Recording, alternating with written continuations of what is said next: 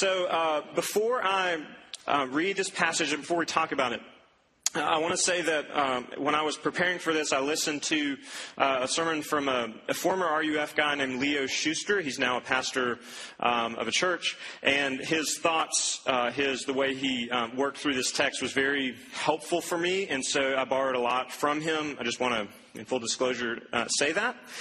And what we are doing, though, tonight is we're continuing in what we've been doing all semester. We've been going through Jesus' Sermon on the Mount, which is his most drawn-out section of teaching to anyone, really. It started out, and he had kind of addressed his disciples or his closest followers. But as the passage progresses, you begin to see Jesus addressing other people. Supposedly, as we can imagine, people would gather around as they often did whenever he spoke. And so by this point, certainly there were people who were outsiders who probably weren't believing in him or following him or anything, but were curious about what he was saying. So that's what would have been present. Anxiety, man. There's a couple things that I'm not going to say tonight. I just want to be very clear about this.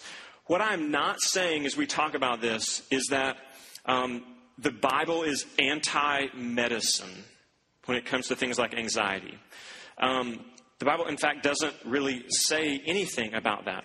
But elsewhere, the Bible would, I think, lend credence to the idea that where wisdom would say, yes, you need medicine. Our bodies get sick, we go to a doctor, we get medicine. I think it's fine to think that our minds also at times are not functioning properly. Chemically, things may be off. And so there are, if a psychiatrist tells you there is an appropriate time for medicine, I'm going to defer to him or her in that way. I think, as is always the case, purely medical things aren't always just the solution. A lot of times there's counseling, there's therapy, there's good pastoral work that can go alongside those things. So I want to say that. I also want to say that when we think about anxiety, which by nature, and we'll talk about this, has to do with the future, what I'm not saying is that to think about the future or to try and plan at all is necessarily unspiritual or bad. Okay, there's a certain amount of obviously planning for the future, thinking about your schedule next semester, even a job when you graduate. Some of those things are healthy. When I talk about anxiety, and as we'll talk about in a sec, I'm more referencing kind of the obsessive nature of bringing all of tomorrow's fears and what-ifs and importing them into today. In that obsessive sense that is paralyzing that so many of us experience. So let me pray for us real quick before we read this passage, and then we'll look at it. God, I pray that as we look at your word and as Jesus speaks to us about anxiousness and as he calls us out of our anxiousness, I pray that we would hear from you and that we would hear your Spirit speaking to us personally, and that we would hear you, your kind invitation that invites us to rest in you and who you are and what you've done for us. I pray very specifically for those of us in here who are anxious right now and who come in with a motor that just never seems to stop, and a mind that races, and a heart that is perpetually uneasy. I pray that you would meet that person, that you would bring calmness to their spirit. I pray that you would really minister to them through your word. I pray for those of us in here who that might not be us. I pray that we would listen. You give us ears to listen because we have friends who struggle in this way. And I pray that you would give us tenderness and ability to walk with them in the midst of what so often is a very paralyzing and deep struggle. So we ask these things confidently because we ask them in Jesus' name. Amen. So here we go, Matthew chapter 6, beginning verse 25. Jesus speaking. Therefore I tell you, do not be anxious about your life, what you will eat or what you will drink, nor about your body, what you will put on. Is not life more than food, and the body more than clothing? Look at the birds of the air. They neither sow nor reap nor gather into barns, and yet your heavenly Father feeds them. Are you not of more value than they? And which of you, by being anxious, can add a single hour to his span of life? And why are you anxious about clothing? Consider the lilies of the field and how they grow. They neither toil nor spin. Yet I tell you, even Solomon in all his glory was not arrayed like one of these. But if God so clothes the grass on the field, which today is alive and tomorrow is thrown into the oven, will he not much more clothe you, O you of little faith? Therefore, do not be anxious, saying, what shall we eat, or what shall we drink, or what shall we wear? For the Gentiles seek after all these things, and your heavenly Father knows that you need them all. But seek first the kingdom of God and his righteousness, and all these things will be added to you. Therefore, do not be anxious about tomorrow, for tomorrow will be anxious for itself. Sufficient for the day is its own trouble. This is God's word. Look, because of the very nature of anxiety and what it does, and so when I say anxiety, worry, I may use those words interchangeably. Because of the very nature of anxiety, some of you are actually anxious about what I'm about to say about anxiety, right? You're coming, maybe hoping that tonight's the night when it all goes away. I hope that for you. I'm hesitant to overpromise, but God is able to do things like that. But you're here and you're like, I wonder what he's about to say. I wonder if it's going to help me or not. Well, look, Jesus tells you 3 times not to be anxious, right? Don't be anxious, don't be anxious, don't be anxious. Isn't that enough? But you just need someone to look at you and say, stop doing that. No, that's not always helpful, right? And so I think what we're going to see through this is that Jesus is actually being quite a bit more tender than that in his words. And as he says 3 times over, do not be anxious, it's almost like he's extending his hand as an invitation, inviting us into a place of trust and resting in him. So as we look at this passage, I want us to see 3 things about anxiety. It's pretty straightforward. It's on your sheet in front of you. First is, what is it? Let's talk about the nature of anxiety and worry. Secondly, what does it do? How does it affect us? What does it do to us? And thirdly, what do we do about it? Perhaps most importantly for us tonight. So what is anxiety? Anxiety is triggered.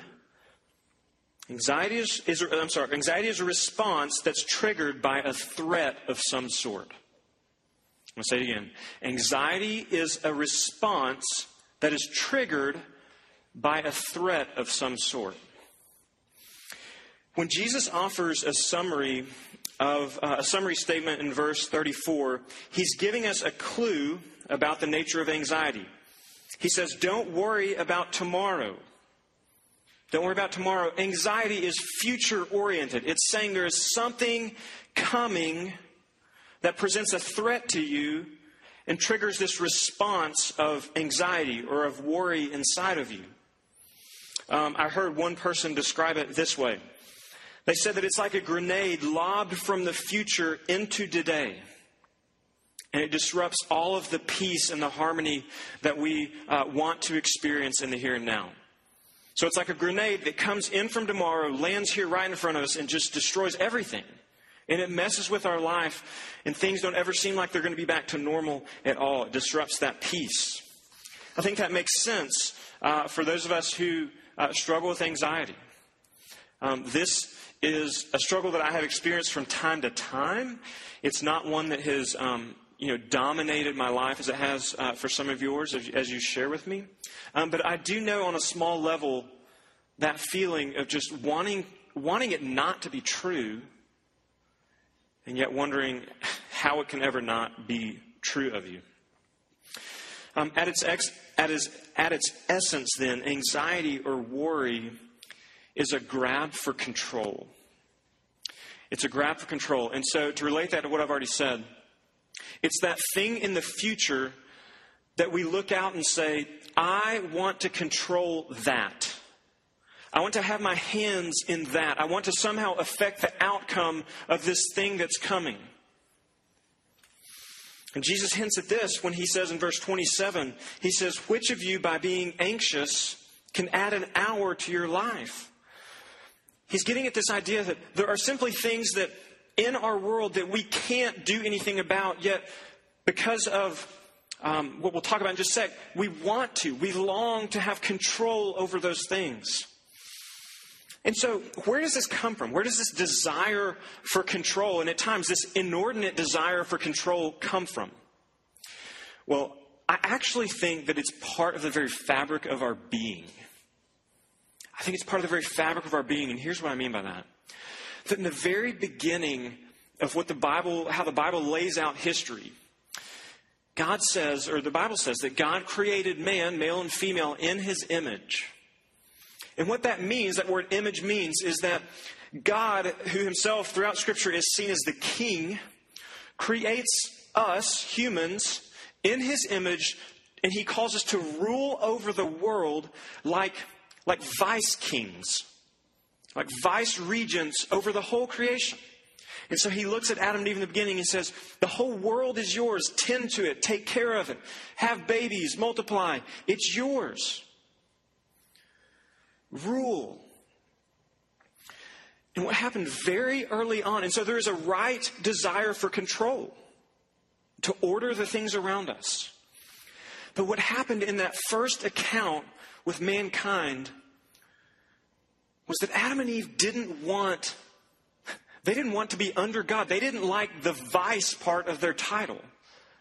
They didn't just want control, they wanted the control.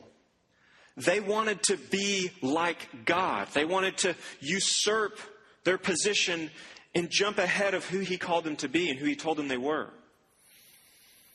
And that's exactly what Satan came tempting them with. Look, if you eat of this tree, you can be like God. And they went for it. And from that moment on, all sorts of disorder entered the world. All sort of chaos came in. Things were no longer right. Relationally, things were broken. As we looked at other people, the relationship with Adam and Eve, they were scared of each other. They were naked and they felt that and they were embarrassed. They hid from God. That relation between man and God was severed. It was broken. And in that sense of my relationship to myself, they felt shame. They no longer, when they thought about themselves and the world kind of right around them, they felt that things weren't right. The Bible calls this sin. It began to come in and it infected and messed up everything. It was this inordinate desire for control. David Powlison, who's an author and counselor, says that worry, or what we're calling anxiety, assumes the possibility of control over the uncontrollable. That it assumes the possibility of control over the uncontrollable. And what this means is that for those of you who really get this kind of day in, day out, this is real. That you look at things in the future or things around you in your world and you can identify that thing is uncontrollable. But it's almost as if you can't stop yourself from trying to control it. And getting your arms around it and saying, I know it is, but I'm going to try. I'm going to try to do something about that. He goes on to say that worry and control are two sides of the same coin. We want to control things, and because we can't, we worry about it. Because we can't actually control those things which are uncontrollable, what we do with that is we worry about it. We become anxious about it. Our heart races. Our mind is filled with ideas and possibilities and what ifs. We can't really ever concentrate on what's right before us. There's a story that comes out of the time of the Protestant Reformation, which is celebrated on October 31st in history, so just last week. But leading up to Martin Luther, nailing his 95 Theses on the door of the church in Wittenberg, there was a guy who kind of was a cohort of Martin Luther. In fact, many people say he was the predecessor to Martin Luther and kind of led the charge. His name was Philip Melanchthon. And Melanchthon, as you might imagine, he was inside the Catholic Church and he had sought for reform for many years. He wanted things to change. He wasn't just wanting to go out and be this cavalier dude who changed everything, started this whole new sect of Christianity. But as he looked at what was happening around him, this inevitable change that was happening, he was pretty anxious about some things. Like the worldwide church at that point was about to cast him out. He was anxious. And Martin Luther looked at him and said, Philip, He said, let Philip cease to attempt to rule the world.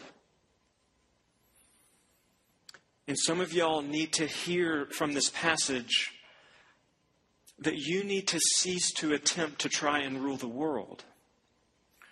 Now, again, we're going to give some background to that, into how that actually happens. But some of you are simply trying to control things that are at work in this world, which you recognize I can do nothing about, but which you feel unable to not try and do something about. So that's how we feel about anxiety. We feel this desire and need to rule and to be the sovereign of our own world. So what does anxiety do to us? Well, nothing really, or at least nothing good. Anxiety doesn't have a lot of good side benefits that we get to experience. And what do I mean by that? Well, I mean that anxiety is remarkably impotent. It's remarkably powerless to bring us any sort of relief or comfort about anything. And that's frustrating to us because we see that. We see that anxiousness doesn't do you any good, doesn't do me any good. I can feel myself getting anxious about various things in my life. I can look at that and say, that's stupid. Brent, don't be anxious about that. And yet I know that at times I feel powerless to escape that. So how does anxiety mess with us? What does it do to us? Well, instead of it increasing our lifespan, it actually decreases our lifespan. Things like ulcers, things like, really, in its worst cases, just paralyzing worry and doubt and depression. We'll talk about depression in just a second. So the other side of that coin. It pushes us away from people. Right? How does it do that? Well, what happens with anxiety is that it comes in and it takes away what Leo, the guy I was talking about, what he calls, it takes away all the margin in your life. It takes away your ability to just be free and jovial and to have fun. Because all of that kind of what otherwise might be free space or free time is consumed. It feels like this cloud has come in and moved into your life and you can do nothing about it. And your heart races and it goes and it goes and it goes. Our margin is taken up with worry. Leo says that anxiety is like the neighborhood bully that comes in and who has us pinned down. It's on top of us. It has us pinned down. We feel like we can't do anything. And Jesus here in this passage, and we're going to see in just a minute, he's coming and trying to lift it off of us, saying it doesn't have to be that way. And he's calling us and inviting us after that. And the things that bully says are things like this. Are you really ever going to have real friends? Are you really ever going to have depth of relationship? You know that no one around you really likes you. So that motor begins to turn. What if I don't have friends? What if all these people around me are just being nice to me and they don't actually really like me? Or what if you never get a job? That thought of, for some of you, that's 3 years away. For some of you, it's 8 months away. And that motor is turning. You're saying, what if I never get a job? Or what if I actually have a job and yet I don't like that job? So you take what even might be a good thing, God's provision of a job, and you turn it and make it a bad thing. Make it something to worry about. What about your image? Why do I look this way? I wonder if I'll ever look different. I wonder if that part of my body will ever be better, or that part of my body will ever be bigger or smaller or whatever. Anxious. The motor's running. It's running. Will you ever have a spouse? These are the things the bully says. Are you ever going to get married? You're not worthy of that. No one's ever going to really like you in that way. The motor turns, and it goes. The bully has us pinned down with every question about the future. It feels like we're absorbing a fresh blow. Like he's just taking another swipe at us and we feel it. It's like a gut shot. So it shouldn't surprise us then that there's a very real connection between anxiety and anxiousness and depression. And here's why. Because when we think about all these questions, when you guys try to process all of the things that you could potentially be worried about, and which some of you are worried about, you quickly realize that I don't have answers to those things. I don't know how so many of those things are going to end. And so that uncertainty, that worry comes into your life, and it weighs down on you. It depresses your spirit. It takes joy from you. That's the very definition of depression. It feels like this black cloud has moved in, and it renders you utterly useless and motionless. I can't bear the weight of this. It's too much. It brings great sorrow when you realize there are just so many things about which you can do nothing. It disrupts the peace that we so often long for.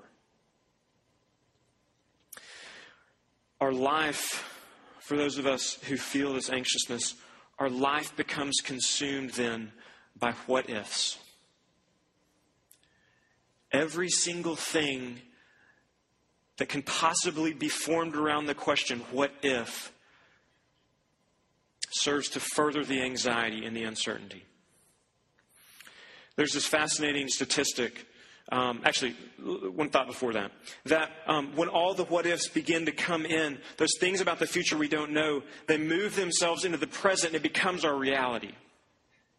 Okay, that those what ifs, which by definition are out there sometime to come, what we do with our anxiety and what happens is they come into our present. They're imported to our life like a bad virus, and they become what we know and what we experience.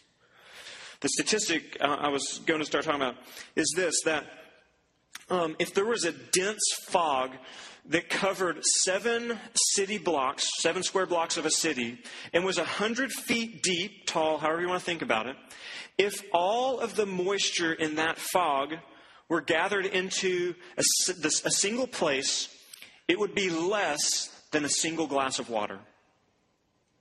That 7 square blocks of city blocks of fog, 100 feet deep, if it were gathered into a single place, would be less than 1 glass of water. The reality is that there's just not that much moisture in it. It's just a little bit. But it seems so pervasive. Anxiety tries to reduce our life to the crises before us, the things that are coming. In reality, those things are just these select things from our future, but when they're imported into our present, they absolutely define everything. They feel consuming to us.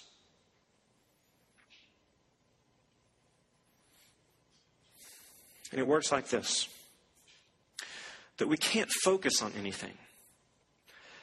That when you sit down to study, or when you sit down to accomplish a task in your room, you think, oh gosh, there's that thing I want to look at on Facebook.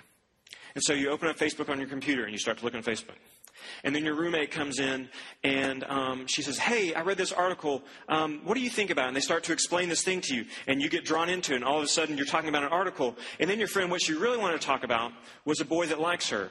And she starts talking about this boy that likes her. And all of a sudden you're engrossed in that thing. And then you get pissed because that was a boy that you liked. And so you're in this other thing. And all of a sudden you're depressed because you're thinking about this other thing. And all you want to do is go to sleep because you're depressed. But you can't sleep because now you're anxious because you never actually studied about the thing that you're supposed to study about.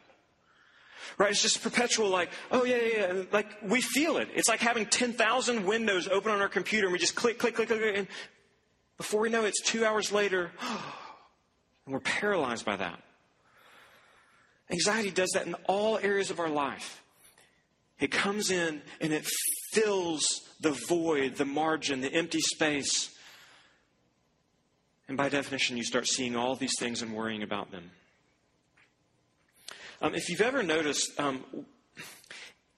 in a circus, in the big lion show, which at some points is the hallmark, the pinnacle of the circus show, the lion keeper or tamer, or whatever they call him, who goes in there, always has a stool. Always has a stool with them. And at some point during the show, they will get the stool and they will raise it up and they will walk toward the lion. And they'll walk right up to the lion and put those 4... I've got 5 fingers, that's hard.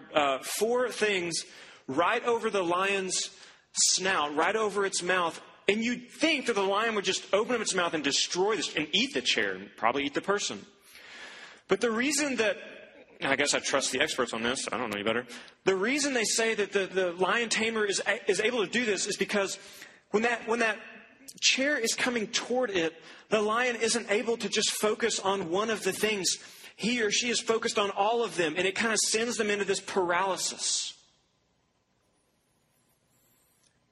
We live with this 400-pronged thing coming at us. And instead of allowing us to focus on one thing, we look at all of them and it sends us into paralysis. So anxiety does this. It robs you of your ability to live life. So what do we do about it? Well, there are three things that I want to suggest that Jesus helps us think through in what we do about it. In verse 26, Jesus says, "Look at the birds." That's right. Jesus' suggestion, his cure for you and your anxiety, is to become a bird watcher. I'm not making this up. What does he mean by that? Look at the flowers. What does he mean by this? The word here that Jesus uses for look is this more full word that means consider, ponder, be thoughtful about these things. Look at the birds, ponder them. Look at these flowers, ponder them, think about them. That same word is used of Joseph whenever Mary, the mother of Jesus, came to him and said, I want to sit down for this one. I had an angel come to me and tell me that I'm pregnant right now. I'm going to have a baby, even though we haven't had sex, even though we're not married, I'm going to have a baby. And the baby's going to be the savior of the whole world.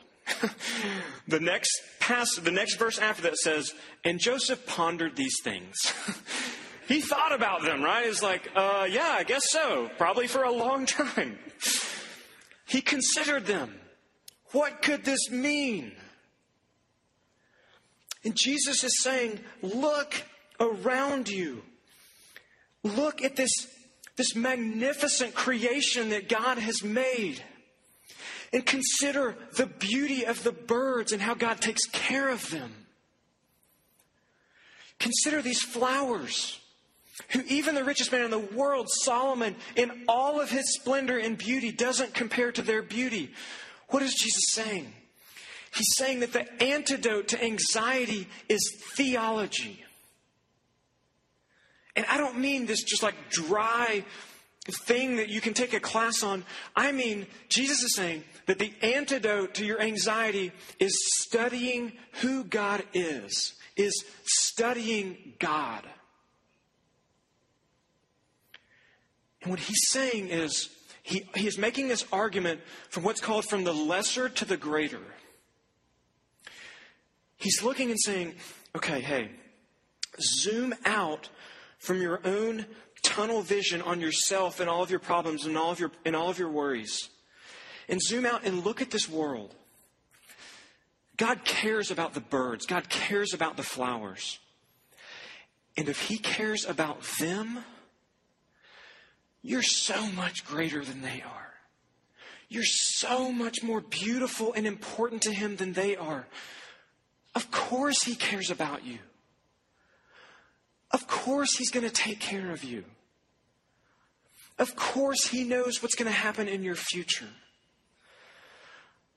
The doctrine that this is pointing us to is this great doctrine of God's providence, which is means God's providing. That God is sovereign. He is the king, remember. And that means that he is absolutely in control of everything in this world right now and in the world that is to come, tomorrow, the next day. There is nothing that is going to surprise God. And Jesus is calling us to rest in that. He's calling us to look at the very nature of who God is and his care for the little things. And saying you can trust him because you are so much bigger and greater than that. You're of so much more value to him than the flowers and the birds. A lot of you grew up in this area of the country, kind of the heartland right here, where agriculture is a huge part of the economy. It's a huge part maybe of some of your own lives, your family's lives, probably dating back into the centuries. And you know that a necessary part of agriculture is having adequate irrigation. And so any good farmer will have many, many sources and backup sources of irrigation for their plants. Because look, another reality of this part of our country is severe drought. And the last couple of years have been a wonderful example of that, terrible example of it, I guess. Just severe drought, months and months without rain. Think about this. If you're a farmer and you wait until the drought comes to then go out scrambling, figuring out, oh my gosh, I guess I should dig a well, then what's going to happen? You're going to lose your crop. The damage is going to be done if you wait until months into that drought to finally put some water on it. The damage is done. It's irreparable. So any good farmer will always be drilling wells, will always be looking for sources of water. And what Jesus here, I think, is getting at is that the normal course of the Christian life is that, look, when things are fine, when life is okay, and even when life is tough, we always ought to be digging wells into the nature of God's character. We always ought to be pursuing these sources of life.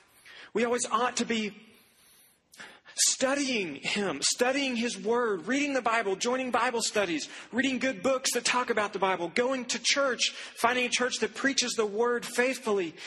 Because God is calling us, Jesus here in this passage is calling us to get to know God. Because friends, when those dry spells come, there is only one thing that can quench your parched soul, and it is God Himself as He has made Himself known in His Word. You know that your best attempts at just pulling it together don't work, or that they only work for a short time. Jesus is calling us into something greater. Christianity, therefore, is not this exercise of checking your brain at the door and just coming to have this emotional experience, which is this shallow watering so that something can sprout up quickly and then die. I am all for emotion. I am not saying Christianity is anti-emotion. It's absolutely not. But I think the fullness of what Scripture gets at is that we have to engage with our minds also. That we have to become acquainted with God as He has revealed Himself in His Word. And that is a rational process. It does involve faith. Jesus here looks at them and says, "Oh, ye of little faith." He is not shaming them, saying, "Come on, y'all, get it together. Start, pulling yourself together." He's saying, you just don't know. You don't know how rich God is and how merciful and kind He is. Get to know Him, so that when that dry day comes, you can draw on the depths, the well of His character and His goodness for you.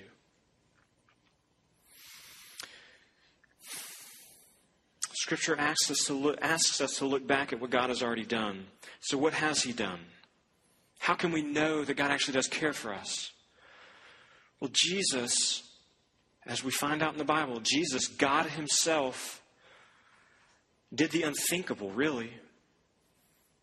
He left His heavenly comforts, where He was robed in splendors of majesty. God Himself emptied Himself of that and came down, became a servant,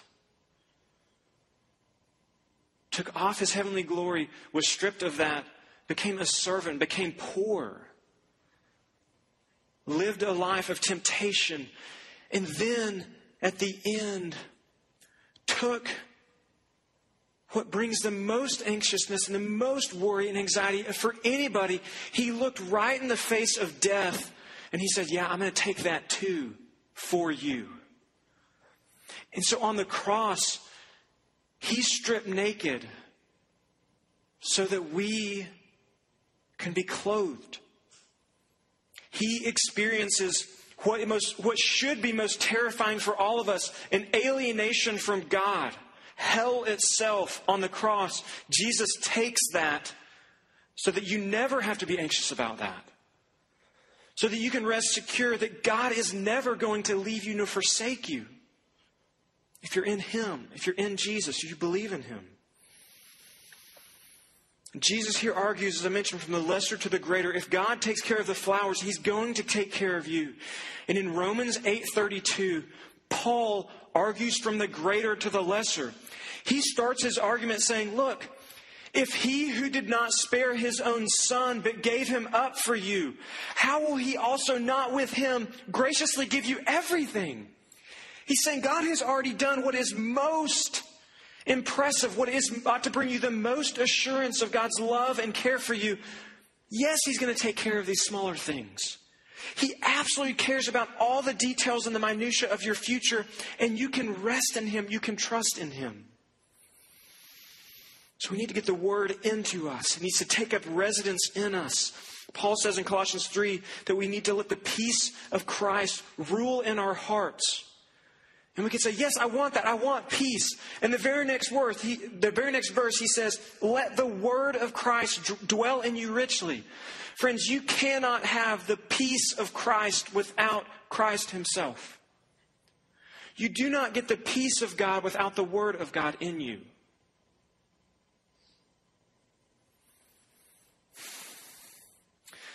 So we have to look. Secondly, we have to talk, and these last two are shorter. We have to talk to ourselves, actually. Some of you are like, no, that's craziness. Craziness is when you talk to yourself. Well, that's kind of what we have to do. Because in those moments when the anxiousness comes and when the worry comes, we draw upon the wells of who God is and what He's already done in the person and work of Jesus. And we have to do this exercise of what's called preaching the gospel to ourselves. What is the gospel? It means the good news. What's the good news? That God has already taken care of what ought to give you the most worry. He's already taken that out of the realm of something that you have to be scared about.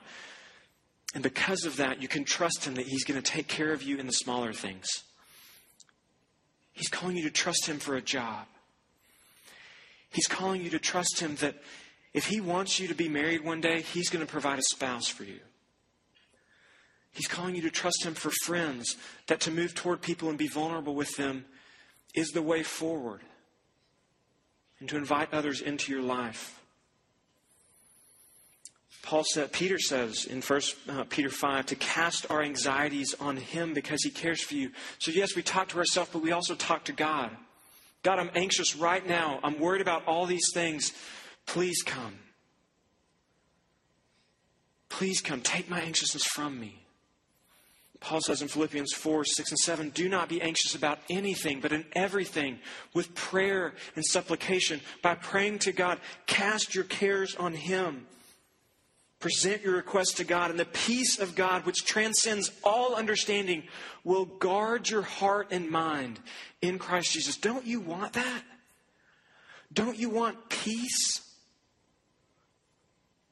Scripture is calling us to throw our anxiety on God and to ask Him to flood us with His peace.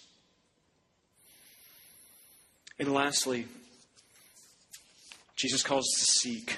Verse 33, the quintessential idea that Jesus is getting at is that He is saying life is more precious than all of these little things that we worry about. There is more to life than these things. Life is supposed to be about the King and His kingdom. And Jesus calls us to seek. It's an ongoing verb. Be seeking this. Because friends, when you fill your mind with God, with thoughts of Him and how much He loves you and how forgiving He is of all your sin and how He has the power to take your shame and guilt, when you fill yourselves with Him and His magnificence and His hugeness, then that begins to crowd out the worry in your life because He is so massive and wonderful. It literally pushes the other things out. It restores you to sanity. It restores the margin in your life. Do you know the story in the Bible where Mary and Martha, Jesus shows up and Martha's really excited. And she starts serving Jesus, tries to get the dinner together and everything. And Mary just goes and sits at His feet and learns from it. He's teaching her. And Martha's like, Mary, what are you doing? Jesus is here. And Jesus says, Martha, Martha, she has chosen the better portion. She is doing the better thing. She is sitting at the King's feet and getting to know him. Jesus is calling us to seek him. We were made to be those little kings and queens. We were made for control, just not the control. When we live for Jesus and when we seek to advance his kingdom and to figure out what that means for us in our lives, he restores to us a right and sane view of the future. He restores our sanity. He restores our mind. And he calls us into a healthy view of what's coming. J.R. Tolkien says, our final joys lie beyond the walls of this world. Friends, when you focus on the King and when his beauty and his splendor begins to creep into you and takes over in your life, you'll realize that the one who controls all things has everything under control. And because of that, you can hand over your desire for control to him. He can handle it. He's already doing it. And he's calling us to acknowledge him in that. This is Jesus' invitation to come to him and to trust in what he's offering you, the peace of God. Let's pray.